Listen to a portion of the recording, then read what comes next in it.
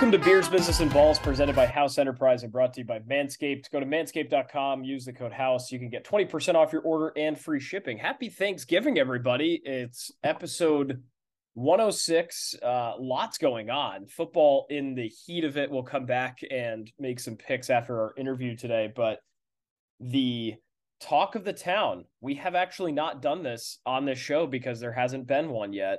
It is World Cup season. And it kicked off on Sunday with a dog shit game, but the games are starting to heat up. This is some good stuff and cool guest to tell us all about it too. Yes, we have Michael Parkhurst, a Rhode Island and MLS football legend, joins the show to talk about Rhode Island FC, the new team that the USL. You might have remembered we had Brett Johnson, one of the founders, way back when, an early BBB pod episode. So Michael joins on to tell us about that, talks about his career, and of course previews the World Cup. And yeah, we had one of the first games already dropped for the World Cup, and it was England kicking in the teeth of Iran 6-2. Does not make Team USA's journey out of this group stage any easier. We have Wales today when you're hearing this episode, and of course England on Friday. So we were just looking at. I didn't realize that England rinsed Iran like that too. I was actually referring to Ecuador and Qatar because Qatar's goalie was so awful. Wow, England, that wasn't even close. Yeah, the Qatar game was interesting because there was speculation that there was some bribery going on, that they wanted to throw the game to have, I think it was Qatar win 1-0. I think that needs to be the exact score. I mean, my thought process behind that is everyone, once that was released, everyone was hammering money on Qatar 1-0, that the books automatically won so much because of that. So some risky inside business with the World Cup, but to say the least, we're excited to have Michael on and excited to talk about his career and to preview what Team USA can do to make it out of the group stage. Before we dive into Michael, did you watch FIFA Uncovered yet? I have not. It's on my list for this week. It is an excellent documentary. I think we were kind of just we were in high school when all this was going on, when Sepp Blatter was exiled from FIFA, basically, but it runs deep-seated in FIFA, which is so interesting, and it has direct implications on Qatar, too, and how they got the bid. Very corrupt organization. Shady stuff. A lot of the charges that FIFA got rung with, and they say this multiple times throughout the show, were reminiscent of what they would charge mafia leaders with, like racketeering and wire fraud and all this crazy stuff. Shady Makes sense, stuff. Yeah. But away from the shadiness, we're very excited to have Michael Parkhurst on again. Part of the ownership group of Rhode Island FC just dropped last week. Go to rhodeislandfc.com and you can get all the info you need. You can make a season ticket deposit for just $24. A lot of cool merch up there as well. So let's bring him in. One of the most poised and what the MLS calls the most cerebral defenders of all time in Major League Soccer. Michael Parkhurst joins the show. Let's do it.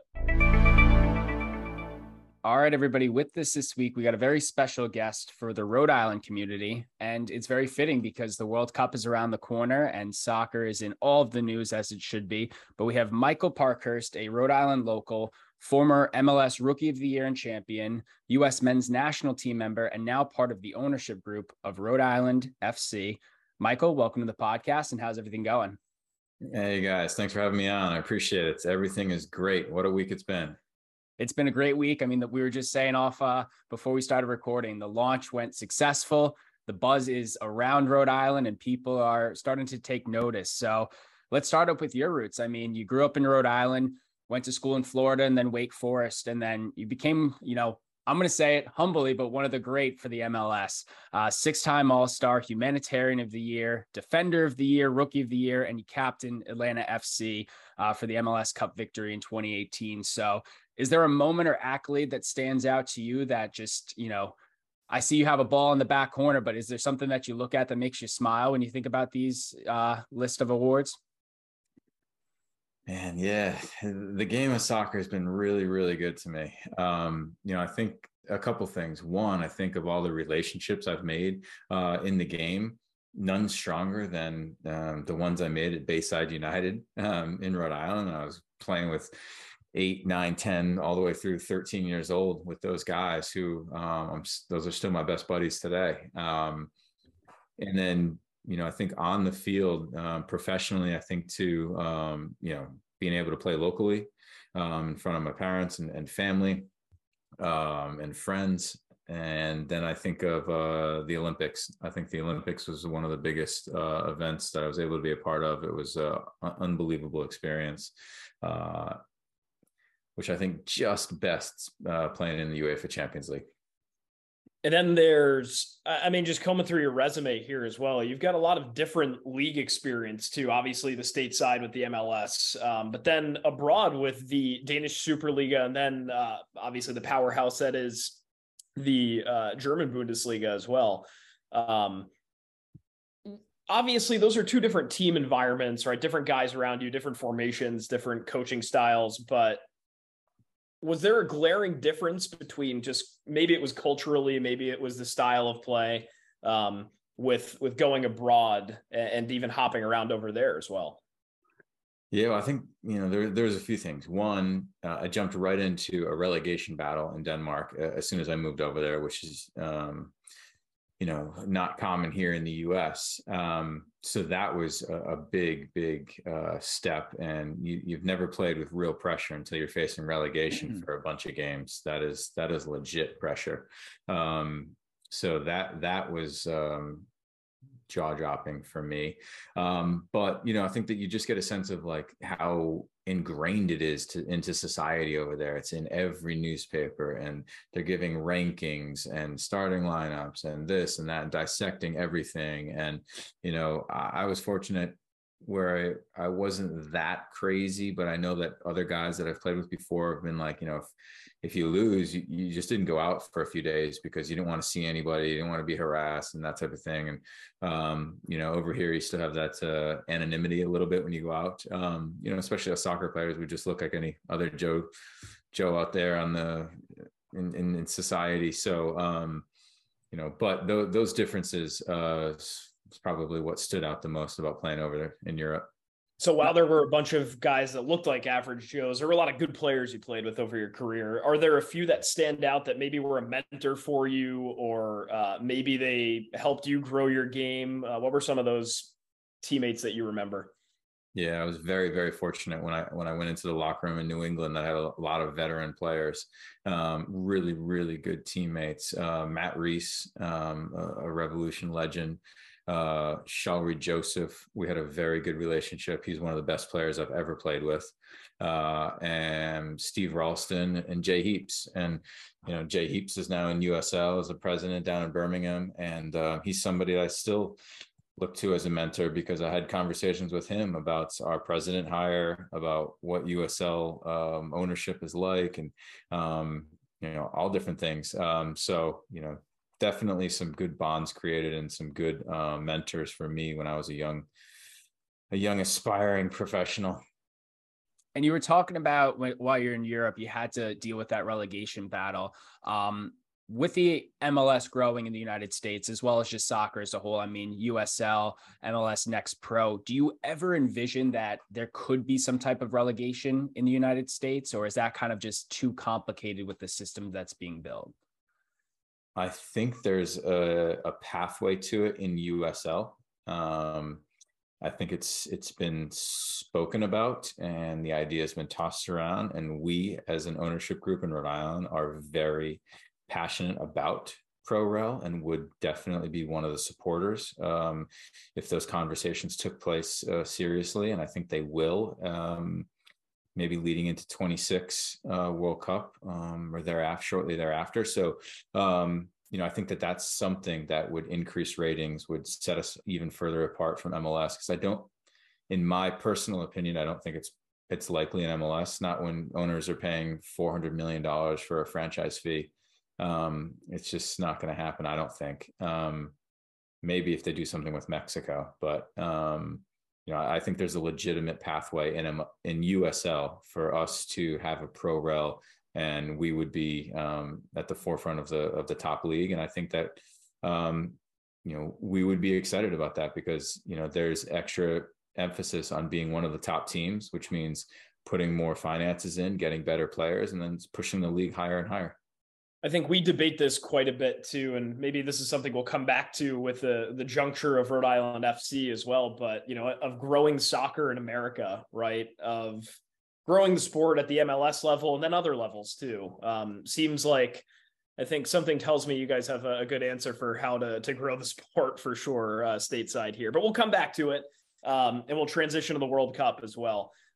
Exciting times coming up. You've been at that sort of U.S. men's national team level before, two-time Gold Cup winner and Olympian for Team USA. You understand that short prep and grind before the global tournament. So you play a part for so long. You play on your clubs.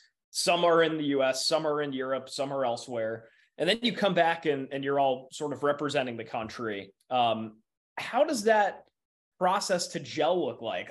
What's square one to build that chemistry back up after everybody's been playing a part for so long? That's the challenge for the national team coaches, right? Get everybody on the same page. And you think it's just the best players in the country. You just put them on the field together and they'll be fine, right? But you even see that in basketball, right? When we've got by far the best athletes, but we play against like Spain or some of these other countries, Argentina, and they're just so well drilled and they know how to play together, right? It's just different. You can't just throw a good athlete out there and expect to gel with other good athletes. Yeah, you have some individual talent, but it's more than that. So that's what makes this particular World Cup a little challenging, because usually you've got a month-long build-up into the World Cup to play together and train together to get ready for the World Cup, play a couple games. Everyone was with their club teams last week. They all just got to Qatar a few days ago. And, the US's first game is on Monday, just in a few days. So that's a real challenge for every club or for every country that's in the World Cup. And, I think that's what Greg Berhalter has been trying to address the past couple of years and that's why I think you see the same guys being brought in all the time to try and create that cohesive unit, because he knew he wasn't going to have much time between, getting the players and first game. Yeah, I think people don't realize that this isn't FIFA just opening up packs and the best players just automatically, the lines all link up and everything's lit up. So pretty cool. You can do that auto calibration thing on FIFA where it's the algorithm spits you out, hey, here's how you're going to get the best output. That'd be nice. Yeah, somebody get Greg that. Yeah. So I think, based off our research, is the only tie you have with this current team is DeAndre Yeldon, that Pats have overcrossed in playing with, or just at the same time? No, I played against a bunch of the guys that are on there. Yeah, no, I've played against Tyler Adams and Walker Zimmerman and I'm blanking on most of the guys that have played in MLS. I've played against Christian Rodon. So no, a few guys. But alongside just DeAndre? I believe so. Yes. Other than all-star games with some of those other guys, but yeah. So it's a fairly new team and it's a new, it's this new wave of young talent for the World Cup. What can we expect for this team, coming in? I mean, they have obviously the draw against England, which I'm excited that it's, the Black Friday matchup that everyone's eyes should be on this game, especially, as the sport grows. But you also have Wales and Iran. What are your early thoughts from the matchup? What can we expect? What do you see in your eyes? Yeah, a few things. One is we've got one of the youngest teams in the World Cup. And while that's nice and great for the future, it's a challenge for this World Cup not having experience. That's why missing the last World Cup hurts so bad. That's why missing the last few Olympics hurts so bad. Guys don't have the experience of this big stage with the national team. Yeah, they play big games now with their club teams, but it's different to put the USA crest on and play at this stage. So I'm nervously optimistic. The games leading up to the World Cup didn't go well. So hence being very nervous. But, you expect to get out of the group. That said, I think that we as casual fans probably think nothing of Wales and Iran, and they're good teams. I think they're both in the top 25 in the world, if not top 30.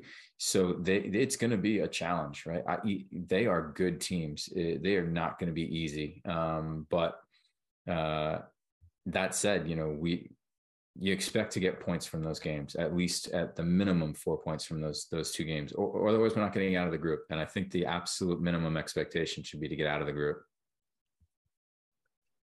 Yeah, I don't know.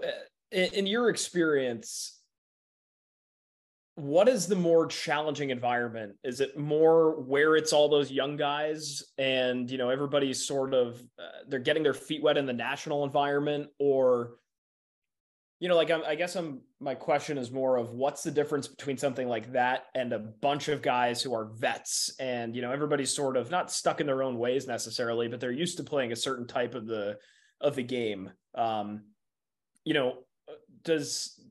would imagine there are distinct differences between those two kinds of teams. Yeah. I mean, their experience matters for sure. It's rare you see a team that comes together that's got really youthful energy about them that can go for a deep run in playoffs, right? Usually you need some playoff experience, right? It's rare that a team like that hasn't made the playoffs in a long time and they make the playoffs, even if they're one of the top teams, go and win the title. Just because it's different, and you think like, oh, professional athletes playing at the top level, like wouldn't get, affected by the pressure. That's not reality, right? We're all human beings. We all feel it, and you feel it less when you've been there and gone through it before and know what to expect. And so that's a bit of a challenge with this young team. And that's where Greg needs to be able to help them. And I think that's where my fear is a little bit, because when I saw the Japan game leading up to the World Cup, I saw a team that didn't adapt quick enough to what was going on, right? We just didn't have success right away, and we didn't adapt. And in the World Cup, you don't have time to not adapt, right? If you one bad game, and you could be out of the tournament, right? We take a loss in that first game against Wales, a very, very slim chance of getting out of the group. And so you need a team to adapt. And usually some veteran guys are more willing to take that leap and change things up mid-game. To close the book on your playing career now too, I mean, you're only a couple years out from retirement. And what a way you went out with Atlanta United. I mean, MLS Cup, the Campeones Cup, and then you guys won the Open Cup too. To have that sort of be your bow on your career, at the age you were, right? Just the end of your career and winning all those titles. What did that mean for you? And how important was that for you to sort of get in your pocket of accolades at the end of your career? Yeah, it was an incredible experience all around. First, the MLS Cup, of course, was awesome because, I had tried 4 times. I made 4 finals before that with New England and Columbus, and, lost all 4. And, I think that it just validates the MLS career more when you win a championship rather than have just gotten there and been on the short end of the stick, a bunch of times. So very excited about that. But even more so just to see what the game did to the community down there. I think when you think of Atlanta, you don't think of it necessarily a big sports town, because you have a lot of people that are not from Atlanta living in Atlanta. So when you go to a Falcons game or you go to a Braves game, you see half the stadiums rooting for the other team. But MLS was still young enough where I think a lot of those transplants weren't rooting for an MLS team. So when we got there, everyone bought into us, and the community that was created around soccer there was unbelievable. And people packed the stadium. We'd play in front of 45,000 on a Wednesday night, on a school night. And people showed up because not only the product on the field was good, but they just loved the atmosphere, the chants, the in and out in 2 hours, the being with friends, the throwing the beer when we score goals. And that is something that we are going to look to create in Rhode Island, not at 45,000, but at 10,000, and bringing people together that whether they like soccer or not, want to be a part of the experience. That is important to us, and making sure that people feel at home and connected to other people in our stadium. That's the power of sport. That's the power of soccer. And that's what we're going to do in Rhode Island. Yeah, we had the opportunity to experience the home opener for Cincinnati FC earlier this year. And I mean, new team, brand new stadium, and it was truly electric. I mean, we found ourselves wandering with the supporting crew down the streets of Cincinnati, and I mean, the drum beats, the smoke signals, the chants, it was truly exciting. And you know, I'm excited to see it in Rhode Island as well. Definitely. And those are the things that make soccer so unique, right? That the fan that's never been to a soccer game doesn't understand yet. Right. And so, you know, we'll have our diehard fans that will lead that, those chants and those traditions and those customs, and that energy. But it's going to be the casual fan that doesn't know yet about that we're going to really suck into Rhode Island FC and make them crave it and want to be a part of it week in and week out. I mean, we were both sucked in with FC Cincinnati. It's like, okay, all of this, they're chanting the top of their lungs, and it's not hundreds of people, it's thousands, right? You know, and then a couple weeks after that too, you know, and you were you had a brief stint, you know, with Columbus. It's how do you quantify a group of fans like rocking, singing "I Can't Help Falling in Love with Crew" after you win? I mean, like, that's unbelievable. And that's what I think, to your point, shocks people about soccer in America, that they don't know how passionate these fans are and how these supporters will go to bat for their teams. No, absolutely. Yeah, I retired at the end of 2019, and I didn't really miss it that much. I mean, 2020 was you know, a disaster on every front. But the first time I actually missed being out there and missed playing was when I went to the stadium opener here in Columbus for the Columbus Crew game. And the atmosphere and the buzz at that stadium was unbelievable. I thought, man, I miss playing in front of this. This is special. You just don't get that usually at other sports. And so we can't wait to create that in our stadium, because it's going to be unique to what a lot of people have experienced. And we're going to bring people of all genders, races, and ages together and make them really create an awesome atmosphere that people are going to be excited about. Yeah, that's a perfect segue into our next part, which is Rhode Island FC. Obviously, you got pretty into the ring of business ventures after you got out of the soccer world. So USL coming to Rhode Island. So being a Providence guy, was it a no-brainer move to get involved with this and to be a part of the ownership group? Like, how did this all come to fruition here? Yeah, totally. I met Brett Johnson virtually, actually, through a tech company that I consult with. I'm helping them out with soccer, you know, and talked to Brett about the teams that he owned. And we, you know, then had a side conversation about Rhode Island. And at the time, this was early 2020. I didn't know about the project yet. And he told me about it, and I was like, poof. Absolutely, I want to be a part of that project. The only thing I wanted to, you know, do a little homework on was who else was going to be a part of this project before I signed on, because I wanted to make sure that this was going to be done the right way, and, you know, run the right way with the right ambitions, with the right goals, and the right attitude towards on the field and off the field success, you know, within the community and within the standings. And so, you know, once I verified that, got to know Brett as a human being and the other guys that are part of the project, it was a no-brainer for sure.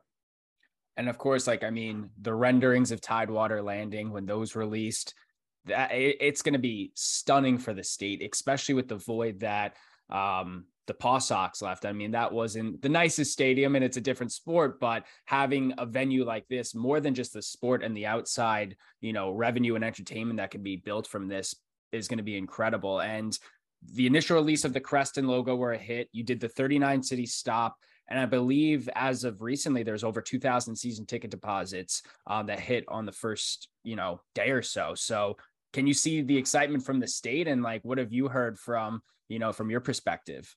Definitely. I mean, the unveiling couldn't have gone any better. It was honestly an amazing 48 hours where the support and the response from the state and everyone within it was just incredible. It's unbelievable. We broke USL records as far as selling season ticket deposits. The merch is flying off the shelf.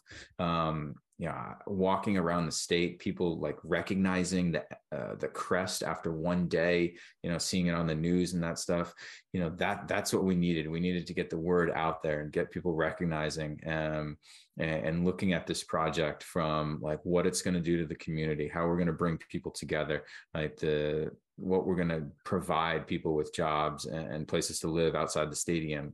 It's a massive, massive project to an area that needed it.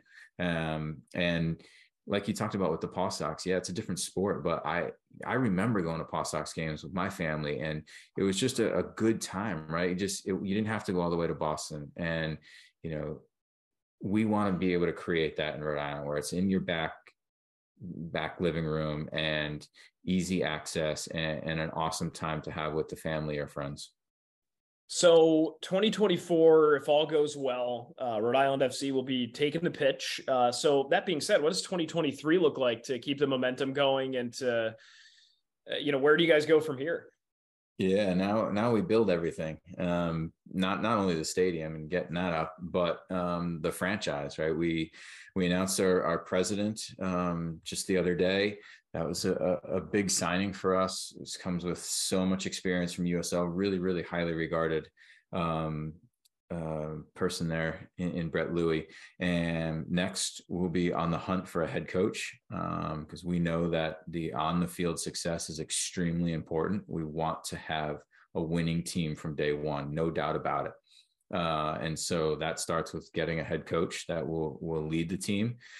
So I'll definitely be a big part of that search. And, and that I would expect in Q1 at the latest to be announcing that hire, because we want to give that person a good year run up to get ready. So that we want to continue to build in the community, build relationships, find sponsors, and engage with the community and get people excited about it. Create even more awareness about who we are, where we're going to be playing, why we invested in this project, and how we're going to make a difference on and off the field. So the community aspect is huge for us. We want to make sure that we connect with everyone, and that includes hiring staff as well, right? We have our president, but now we need to staff out and build up for 2024. And we definitely want to have Rhode Islanders part of our staff, right? We want people that are ingrained within these communities, that care about the communities, that care about the success of the team on and off the field. So there's no better way than to get Rhode Islanders involved. I look at American soccer as well. Sorry, Will. And I see there's so many successful franchises that once started off just with an announcement and a logo and sort of, hey, we'll figure this out as the years go on. You look at LAFC. I mean, they just took home the MLS Cup this year. This is only their 5th season, right? St. Louis City just started their own. You've got Nashville, you've got Austin, you've got so many more. So is there anything that stands out that you guys can maybe take a page of their book, being that so many other teams and clubs have done this very recently as well at different levels? Totally. Definitely. We actually took a trip as a leadership group to Louisville, because they've got one of the newest, most successful teams in USL. We wanted to get a look at the stadium, their game day experience from a fan perspective, talk to their group, right? And a lot of people are willing to help and share, right? Because they know that what's good for us is good for the entirety of USL and for the entirety of the sport in the country. So absolutely, I've had conversations with people from Atlanta. They were one of the most successful startups in MLS history. So we want to learn. We want to be engaging with these teams that have been there and done that and had success, and what works and what doesn't. And, far and away the most common aspect is to have a grassroots campaign within the community, outreach, and make sure that we hit and include and represent all aspects and areas of Rhode Island. So how fresh are the legs? Like, could we see a Jack and Moon situation with yourself? A little player owner action? I just told you guys we want to win trophies. Okay. So no. Fair enough. So with that being said, I mean, where can our listeners, find out more about Rhode Island FC? How can they stay engaged, obviously, with, the next year ahead, and where can people find more information? Yeah, rhodeislandfc.com will be the hub for all information. We're up on all social media channels as well, so you can find those at rhodeislandfc.com. Like I said, we're going to stay engaged. We don't want to announce this and then go dark for 6 months, right? We've got a lot of upcoming announcements and key hirings, and we want to stay front of mind. And so I'm sure we'll have some like holiday things going on as well to make sure that we're taking advantage of there and getting more gear out. So, we want to stay front of mind, and we'll do that. But rhodeislandfc.com will be the place to find all the relevant and up-to-date information. I'm very excited to rock the blue and yellow crest. Looking forward to perusing around in this merch shop, because I'm sure there's some really good stuff. Michael Parkhurst, thanks so much for joining us. Go USA. Let's try to take home some favorable results in Qatar this week, in the coming weeks. And I'm sure we'll talk to you soon. Definitely. Thank you guys for having me on. Enjoy that Black Friday game. It's a big one. And that was just Michael Parkhurst, the MLS legend himself, the Rhode Island native, and now bringing you Rhode Island FC with a great group of people. So we're excited to follow along. We're excited to see what the future's to come, and check out the website, check out their social media to see all of the updates for Rhode Island FC in the near future. 2024, I mean, it is a long bit away, but we're excited to once they announce a coach, once they start releasing images of Tidewater Landing being developed and stuff, it's gonna generate a ton of buzz in the state. So we're pumped, and that's a big football episode, a big soccer episode for BVB. We don't get too many of those, and we probably should start doing more of it. Yeah, we'll come back throughout the World Cup. Obviously, we've got some skin of the game with the US, but it'll be interesting to follow along. Like, gun to your head right now, who's taking the World Cup? I filled out a bracket yesterday. One of the brackets had Brazil, one of the brackets had France. Interesting. So Brazil is like they are in most markets the unquestionable favorite here, yeah. There are a lot of good teams. France has been great. Netherlands potentially. Maybe even England can make a run. Who knows? Who knows? I mean, it's one of those things where it's like it truly, there's like obviously the talent level and stuff like that, but it could be anybody's game. It really could be anybody's game. I was remembering the 2014 World Cup, where it's like that was supposed to be the group of death for USA: Portugal, Germany, Ghana, us, and the US got out of it. And then they made a run against who was the team that they played? Was it Croatia? No. 2014 World Cup. The US? Oh, Belgium. Yeah. Belgium, yes. Squad. Yeah. They almost pulled the upset there as well. So you really don't know what can happen. But I think my final is Brazil, France. Yeah, it checks out. I mean, the Argentina too is just, they're one of those that how do you write them off right away, right? I think they're actually Vegas Insider had them at plus 550, which is a few ticks off Brazil at one point. Brazil, what, 300? Yeah, 350 at one point. So it's interesting stuff. It's one of those that, like, all you have to do, it's kind of like the World Series, where all you have to do is get hot, right? So what's happened a couple times. That's how Italy basically won the World Cup back in 2006. But I think this is like one of the first, global tournaments, to say the least, where it's more of an even playing field, because it's the MLS just ended I guess it hinders the US more than international teams because the MLS just ended. And then, they literally flew out. I mean, the championship was 2 weeks ago, and they flew out right to Qatar. But we're mid-season. So there's a lot of teams that, players are injured, or they were injured rushing to train, or they're still with their, clubs across the country. That I think it's more of an even playing field for a majority of the teams because there's not that vigorous training period before, and there's not much, just gelling everything together right away. It was a very quick turnaround because they had to combat the Qatari heat, not having it earlier in the year, playing it now. So we'll see what happens. Yeah. I'm gonna try to watch as many as I can, and they're mostly during the day too, which is just fantastic. I don't know what your stance is there, but I love having this on during the day because you could wake up 8-9 o'clock and just watch soccer until 4. That's a pretty good setup.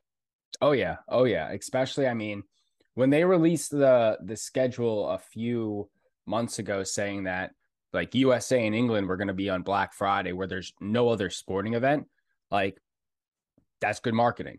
You do something right there. Having everything in the afternoon during Thanksgiving week, that's pretty solid. You'll get more viewers. So obviously the tournament extends to December, so we got a lot of soccer to watch, but I think it makes total sense. I mean, today USA Wales 2:00. Yeah, it'll be very exciting. It's a good litmus for the US. It's like, all right, where are they? Can they actually compete for, like some seriously into the playoffs? Like, can they talk about like maybe advancing to out of the group stage or something like that? Or is this team done for basically? We'll find out with Wales because again, Wales is not an excellent team. They've got a great player in Gareth Bale, of course, but it's a team you should take care of business against. So good way for the U.S. to stack up here. Transitioning to the other football now. It's everybody's favorite time of year. It's the Thanksgiving games. These are some rather large spreads we're working with. We'll rapid fire through these. 12:30 game is the Bills and Lions. Bills are favored by 9. They just beat Cleveland by 8. The Lions just rinsed the Giants. I'm sorry about that. That was rather interesting to watch. I did not expect that. So who do you like this game? Where is it? It's in Detroit. This is in Detroit. This is at Ford Field. My gut says, or my mind says Bills -9, but my gut says Lions to cover. You know what I will do is I am probably going to take the over at 54 on this. Just with how much the Lions have been scoring lately. I kind of like it. Yeah, I think I'm going to do 62 points in their last 2. I'm going to do I like the over, and I'm going to do Lions +9. I think I'm right with you. 3 straight for the Lions now. Packers, Bears, and Giants.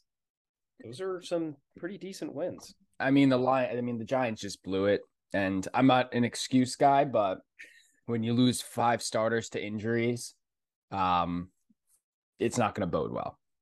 Right. Yeah, and then that parlays into the next game, which is Giants Cowboys. The Cowboys are favored by 8.5 here. I really hate to say it, but I think the Cowboys are going to win by 8.5. The Giants are, well, we just found out Wan'Dale Robinson, receiver, rookie, 100 yards receiving yesterday, just tore his ACL out for the year. So okay. They're going to be without him. They're going to be without Adoree Jackson, who just hurt his knee. They're going to be without 2 starting linemen. It's a short, like, to lose 5 starters on top of already the long injury list of players. Evan Neal, Aziz Ojulari, who else is hurt? I mean, Sterling Shepard's out. Everyone's banged up. Everyone's hurt. Everyone's banged out. To then turn around and be like, you have to play on Thursday. The Cowboys are full steam ahead. I think they're going to win. So I hate to Right say it. after they just rinsed Minnesota. That was their Well, largest. Minnesota, I think, is an overrated 8-1 team. Now We're 8-1. gonna get there next Yeah. too, because they're playing as well. I think to close the book of the Cowboys here, like they proved that they have so many weapons and they just don't need to use all of them at any given time. Like Dalton Schultz, they didn't use too much after using him like every single week. Gallup, right? Like they were feeding CeeDee Lamb, obviously, but even he didn't have really a great game. It's just so distributed. It's like this is a team that I think they made a huge statement with Minnesota. So I think I'm going to take Cowboys -8.5. I don't know about the over under at 44.5. I might have to come back to that. Last one is Patriots Vikings at Minnesota. Vikings are -3. If you had set these lines 2 weeks ago, I think the Vikings probably would have been like -8.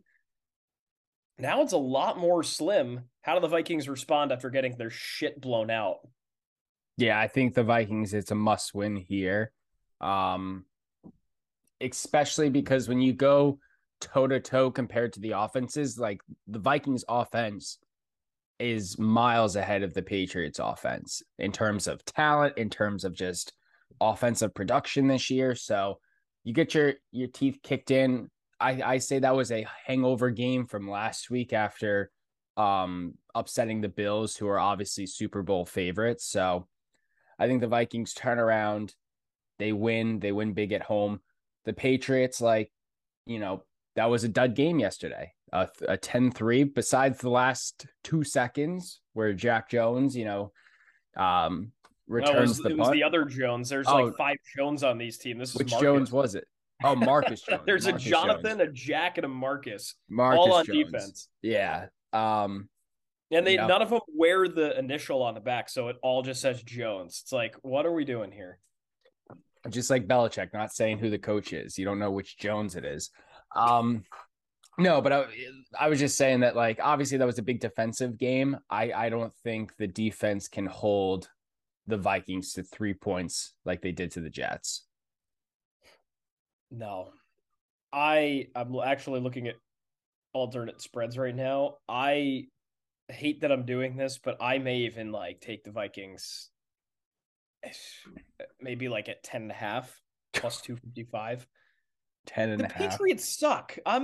They are a bad offensive team. They are an exceptional defensive team, I think. Matt Judon's having a career year.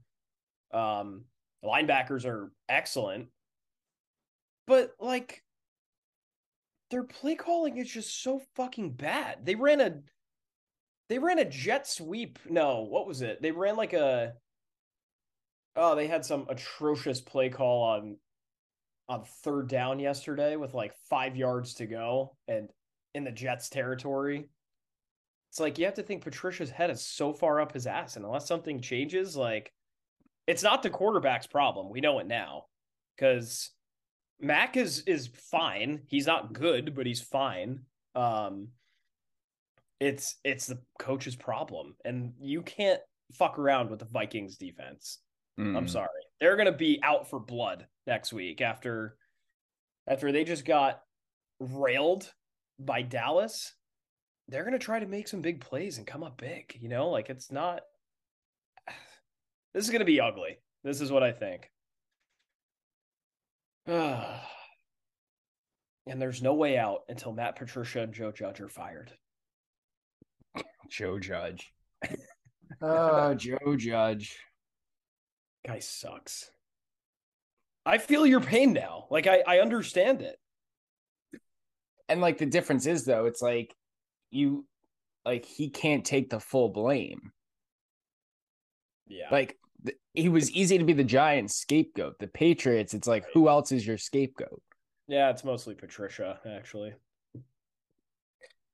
Joe Judge, I mean, him as a head coach was just infuriating. Like I bought into his system. I bought into his, work hard, play hard mentality. And then he was just not a good head coach. No gameplay, no execution, nothing. He had everyone fooled. He had everybody fooled. It's like, oh, it's this coach that worked under Belichick. He's great. And then he goes out and does that in New Belichick York. and Saban. So you're like, oh shit, Yeah.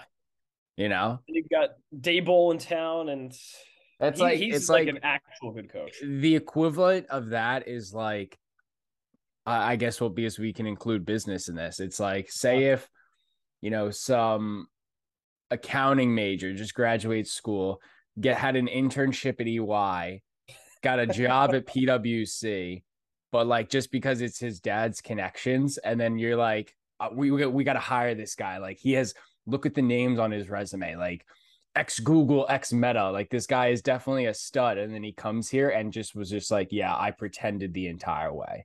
That is Joe Judge. Yeah, hey, that's about the best comparison I've heard. That is Joe Judge. Big programs. He has some rings, but he was the guy in the group project that did nothing. Yeah. Oh, God. Now I have to suffer through the pain. But at least it's a backseat. It's all good. Get rid of Patricia. Fire Patricia today. That's all. That's all from us. Go USA. England takes on the Statesman at 2:00 Eastern on Friday. No, we should probably bring up, because Matt St. Jean had his Big East poll, and he also had the rankings for was it just food items? Oh, yeah. Yes, it was just Thanksgiving foods, not even sides. Yeah, I put turkey in last. Shout out Frank. That's a hot take, though. Shout out Frank. I don't hate turkey. Like, I'll eat turkey, but I think just turkey's overrated. I will never change from this. This is just who I am at this point after 25 years of existing on this planet. Anytime these rankings come up, because I'm pretty sure we've done them, and you actually wrote a blog like early house days on this too. A couple of years ago, yeah. Mashed potatoes will always be number one for me. Every year. I'm a mashed potatoes loyalist. The tough part about that is it's like I'm not disagreeing with you. Like mashed potatoes are good. The problem is mashed potatoes are everyday food. Yeah.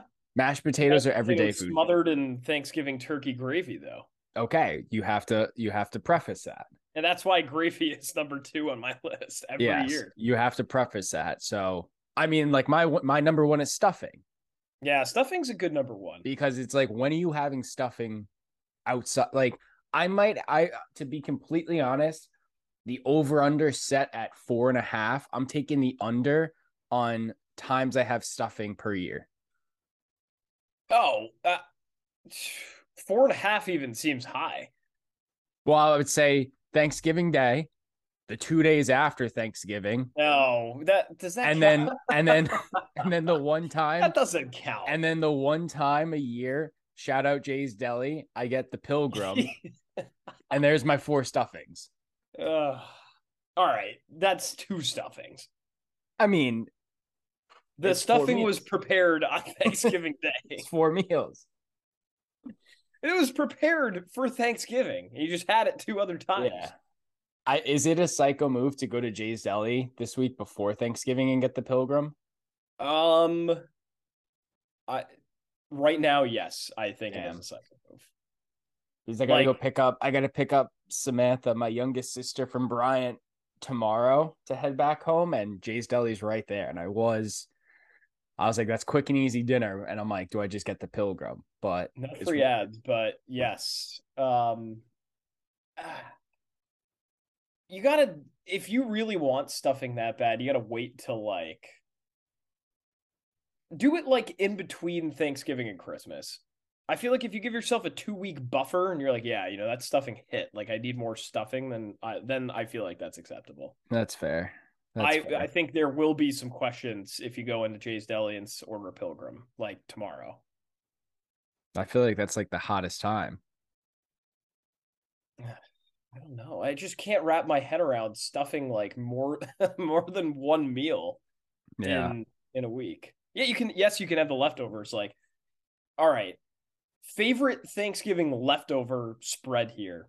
is you take 2 pieces of rye bread, you toast them, stuffing, turkey, a little bit of mashed potatoes, maybe a little like Dijon mustard or something like that. I think that's an A+ one. Some people say cranberry sauce too, but I'm not a cranberry sauce guy. Oh, I'm a big cranberry sauce person. So where did that go on your rankings? Cranberry sauce? Yes. Top 5. Wow. Top 5. I never pegged you for a cranberry sauce guy. It's the only time to do it. Now that is the only time you should have cranberry sauce. But like I'm more of a cranberry sauce on the next, like I don't think I eat cranberry sauce on Thanksgiving. Yeah. It's the next day. It's my Right. it's you take the you well now you're getting crazy. You have to, in addition of your Thanksgiving, buy the no free ads, but King Hawaiian rolls. The little sliders. Yes. And you do cranberry, the cranberry sauce on one end of the bun, a little gravy on the other end of the bun, and then you go layer of mashed potato, turkey, layer of stuffing, bun. Make the sandwich, the little sliders. I would eat cranberry sauce like in that fashion for sure. I'll have a little bit on Thanksgiving and I'll have a little bit afterwards, but nothing crazy. Yeah.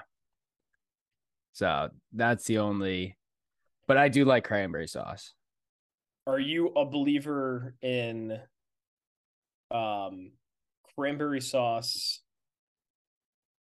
Excuse me. Are you a believer in the fact or notion that people have that mac and cheese? No, well, that too.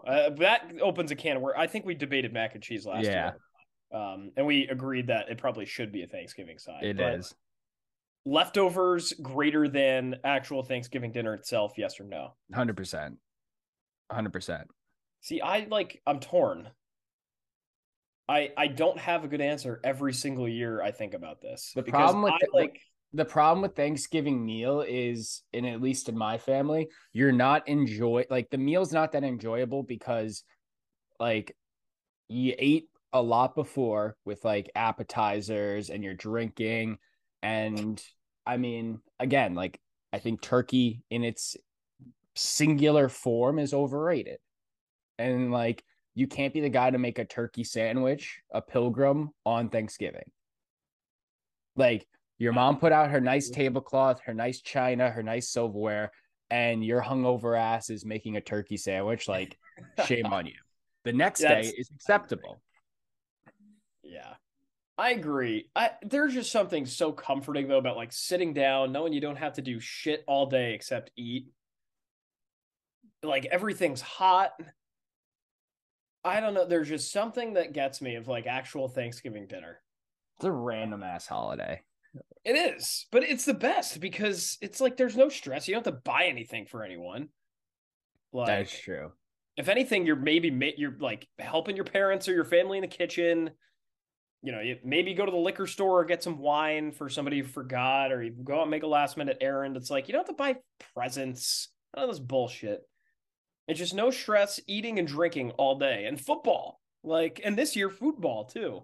Yeah, and they're actually like, I'm actually happy with the slate of games, even though I think they're a little lopsided. But yeah, this should be good. It's like teams that everyone knows and recognizes. Yeah, you know, where you don't have to explain to your uncle like why the I don't know, what's a random team, like why the Jacksonville Jaguars are playing the Lions, right? Yeah. Like, no, this is the Bills, it's the Giants and the Cowboys, right? It's the Patriots and the Vikings, 2 teams everyone knows. What are the 3 teams that always play? I thought Chicago is one of those teams. No, it's 2 teams. It's the Lions and the Cowboys that always play. And then, I knew it was those night games, a wild card. Gotcha. Yeah, I knew it was Lions Cowboys, but for some reason I always thought the Bears were a 3rd team. They just so happen to play on Thanksgiving a lot. Patriots are 4-1 on Thanksgiving, by the way. I don't know if that influences how I approach this. When's the last time they played? Butt Fumble in 2011. That was a Thanksgiving game. Wow. Yep, I remember vividly. It was a Sunday night game. And Al Michaels and Chris Collinsworth were, or it was the Thursday night game, but advertised as Sunday Night Football. And they were like screaming. They were laughing their ass off at Mark Sanchez just fumbling a football off of his lineman's butt. And now Mark Sanchez is in the booth. So Mark Sanchez was the prince that was promised. Yeah. So was Zach Wilson, and he fucking sucks. It's still early. He sucks. He's an entitled piece of shit. That whole, I mean, honestly, that whole who's in that draft class? It's him. That was a good one. Trevor Lawrence. A little overrated. Zach Wilson, overrated. Mac Lawrence, I think he's a guy that like actually just needs time. Like I think Wilson sucks, and Lawrence like actually has the bones to be a good quarterback eventually. That's where I stand. So what are we ranking those quarterbacks right now? All right, let's see. So it's Lawrence, Wilson, Trey Lance, Justin Fields, Mac Jones, Ellinger, and Mills. Let's see. I would say Lawrence 1, Fields 2,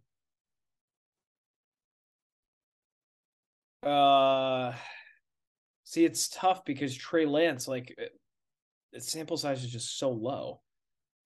But I guess like raw talent, I'd go Lance 3, Mac Jones 4, and then Zach Wilson 5, just for first rounders. Yeah. I'd say Mac Jones, like the Mac Jones versus Zach Wilson debate is settled. Yeah. I saw all I needed to see yesterday. Like Mac, like I said, Mac is not great. I think he's average, but he is.